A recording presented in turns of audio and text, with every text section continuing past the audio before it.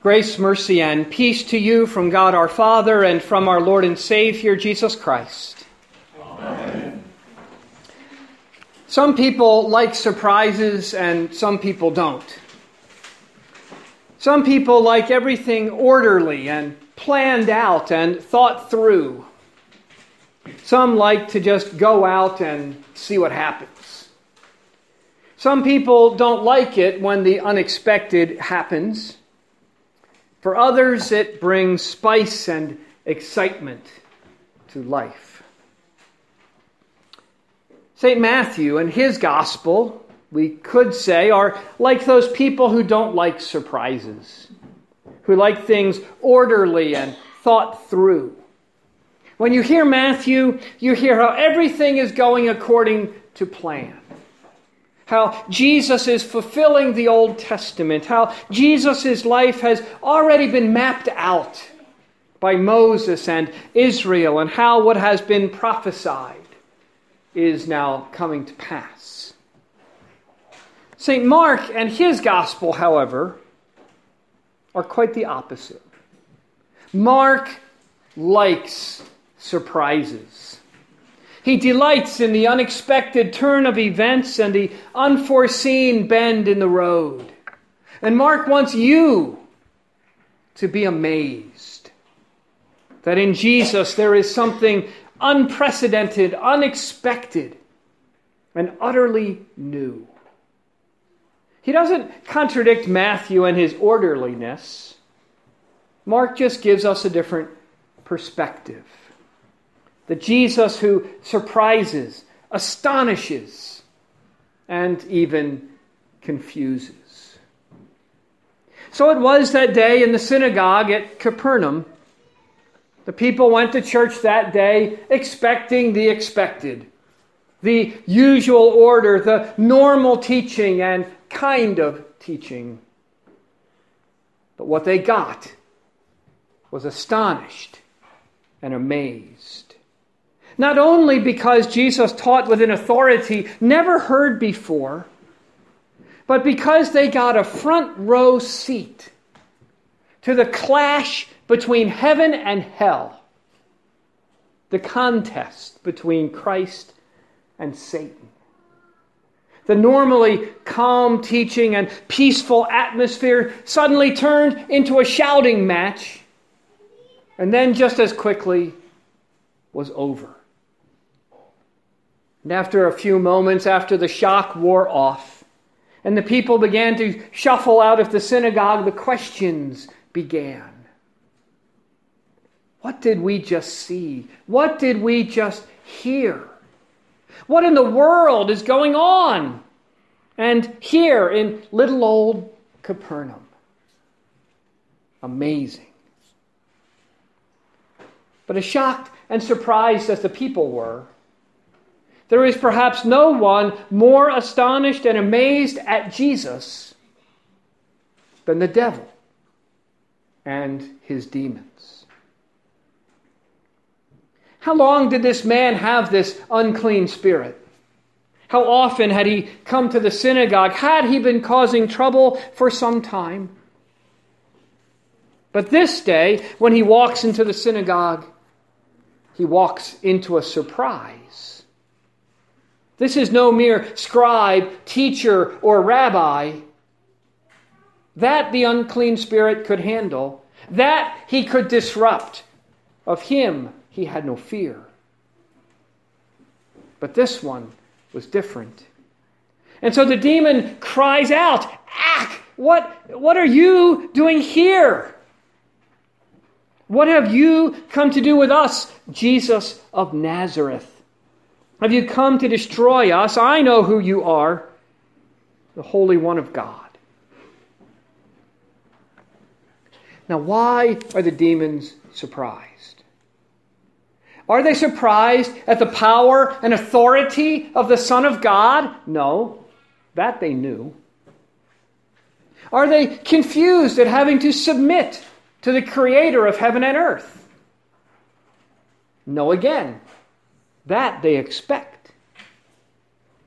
But they are amazed to hear that voice that created all things, that voice that cursed them in the garden, that voice that spoke from the burning bush to Moses, that voice that spoke on Mount Sinai. They were utterly astonished that voice was now coming from this man, Jesus of Nazareth. Nazareth of, can anything good come out of Nazareth? Nazareth. You can almost hear the scorn in their voice. So it wasn't just because of who Jesus was or where he was from. It was that voice of God, that it was sounding forth from a flesh and blood man, a weak, frail man. This was new. This was crazy. For you see, human beings, according to the demonic playbook, are merely playthings. Something to be possessed and controlled, dominated, and consumed. They do not expect the authority of God to sound forth from a human tongue. They do not expect life and healing to proceed from the touch of human flesh. They do not expect the Son of God to submit himself to the diseases and sicknesses and weakness of man. So that the Son of God would be here and do this like this, and show such dignity and love to mankind. This was not just new, it was repulsive. And it made them hate God even more. But really, when you think about it, this is how God has been all along, even though we might not see it or want to believe it. For we want to be loved because we're lovable, right? Because there's something that makes us worthy and good. But it is not so with God. And that's what's so amazing. Think of Job and his so-called friends. Job's friends surely believe in God. But they are utterly surprised and slow to admit that this God could love the poor, diseased beggar in front of them. Or how about Jacob's sons? They certainly believed in the God of Abraham, Isaac, and their father Jacob. But they bristle at the idea and cannot comprehend the fact that this God favors their spoiled little brother named Joseph. And what about Pharaoh?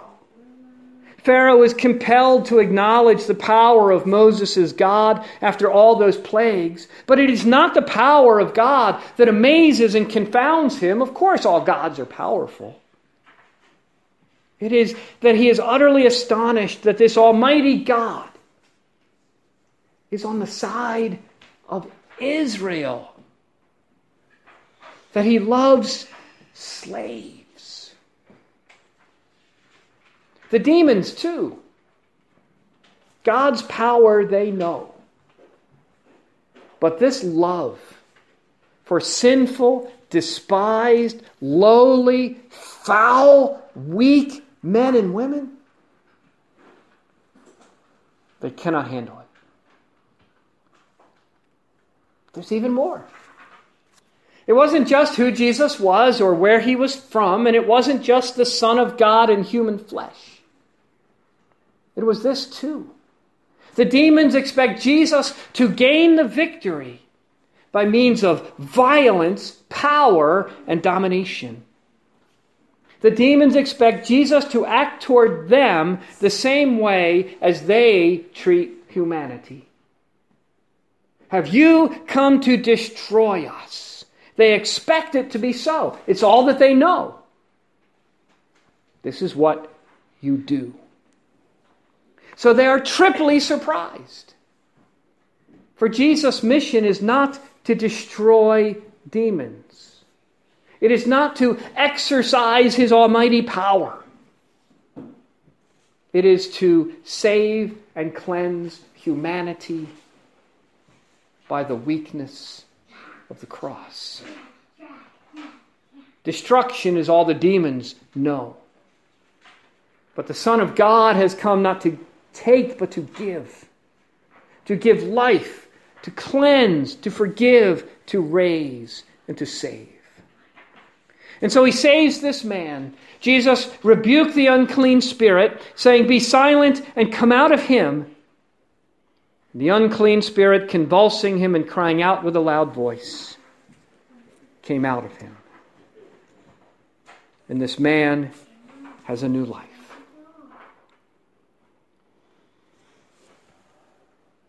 Mark begins his gospel in this way with these words: "The beginning of the gospel of Jesus Christ, the Son of God." What we hear from Mark, stories like we heard today, are only a beginning. The 3 years of Jesus' ministry are only the beginning. These are the first steps of a long journey. A journey Jesus makes through Galilee and Judea and Samaria, and a journey through death and the grave to life. But a journey that continues. For Jesus' work continues. For Jesus is still giving life, cleansing, forgiving, raising, and saving. Just now, through his church. This surprises many people today, just as much as the people and the demons of Jesus' day. For look at the church. Just look at the church, divided as she is, filled with sinners and hypocrites, often small and weak and racked with scandal. Who can believe that the voice of the living God sounds forth from such a church? Who can believe that God would love people like this and lower himself in such a way to such depths? Surely this is not so. You can almost hear the same thoughts, the echo of the demonic attitude and astonishment. But it is so. As surely as the voice of God sounded forth from Jesus, so does his voice sound forth today, proclaiming the forgiveness of sins, speaking the cleansing of holy baptism, preaching the gospel of God's love for such weak, lowly, and foul human beings as you and I, and asserting the utterly amazing reality that this bread and wine are, at the power of the Word of God, the body and blood, yes, of Jesus of Nazareth.